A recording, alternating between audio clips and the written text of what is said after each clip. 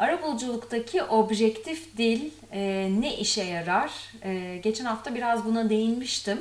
Şimdi bu konuya birazcık daha devam etmek istiyorum. Arabuluculuk becerileri hayatın birçok alanında kullanabildiğimiz beceriler. Size başka bir örnek daha vermek istiyorum. Diyelim ki yanınızda çalışan birisiyle zorlu bir konuşma yapacaksınız. Ona bir takım geri bildirimlerde bulunacaksınız. Çalışmasından memnun musunuz, değil misiniz? Bunlardan bahsedeceksiniz. London Business School'da yardımcı doçent Selin Kesebir, örgütsel davranış alanında çalışan bir işletmeci olarak 2018 yılında okulun dergisinde etkili geri bildirim vermeye dair kısa bir yorum yazısı yazarak konuyu ele almış. Ele aldığı unsurlardan birisi, hatta Kesebir'e göre en önemlisi, geri bildirim verirken net, olay bazında konuşmak ve objektif olmak. Hatta kendisinin yazıda kullanmış olduğu cümleyi aynen almak istiyorum. İnsanlara delil sunmanız gerekir. Şahsi fikrinizi veya duygularınızı değil diyor. Ve bunu yapmanız için de bir formül geliştirmiş aslında. Bir diyor, geri bildirime sebep olan durumu, olayı ve davranışı açıklamak. İki, davranışın etkisini açıklamak. Verdiği örneği ben burada tercüme ederek sizinle paylaşacağım.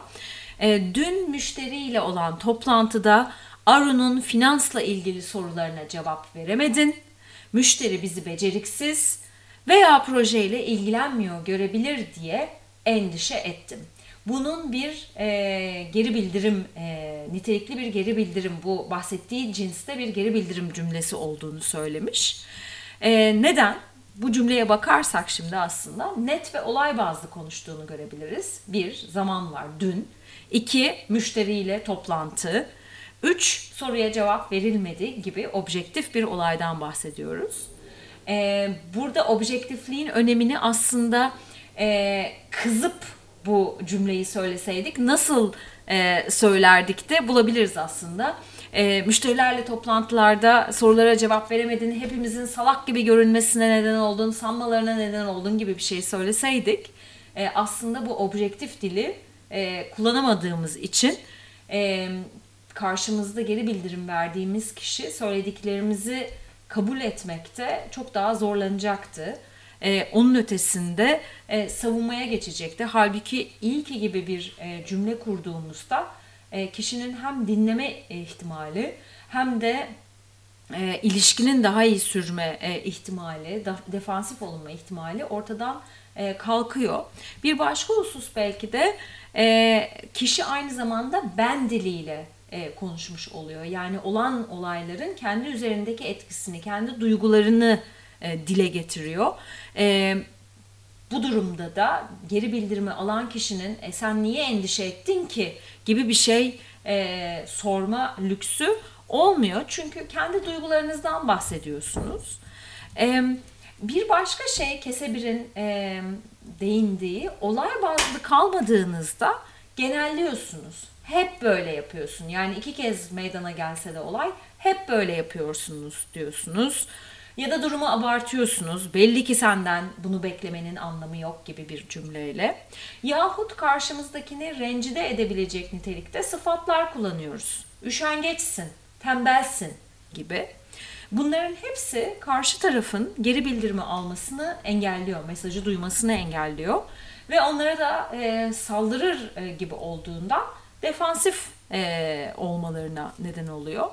İşte arabulucular aslında özel oturumda tarafların birbirlerine ilişkin bu tarz ifadeler kullandıklarını görüyorlar. Ve arabulucu olarak yapmaları gereken şey bu saldırgan dili reframe dediğimiz yeni bir çerçeveye oturtmak. Olayları yargı bildirmeden karşı tarafa aktarırken yine bu becerilerden yararlanmak ve saldırgan bir takım ofansif ifadelerden arındırarak objektif bir dille aktarmak. Bunun arabulucular için aslında zor olduğunu düşünebiliriz. Çünkü arabulucular avukat, en azından Türkiye'de, ve yargı bildirmeye çok alışıklar. Dilekçelerde bu dil var. İşte davalının evliliği kusurlu davranışlarla doludur. Davacı belli ki taahhütlerine sadık kalamamaktadır gibi. Ama aslında sadece arabuluculukta değil, yanlarında çalışanlara, çocuklarına ve arkadaşlarına da bu dili başarıyla kullanmamaları için hiçbir sebep yok. Hatta ilişkileri iyileştirici etkisi bakımından çok da tavsiye edilir. Beni dinlediğiniz için teşekkür ediyorum. Bir dahaki hafta görüşmek üzere.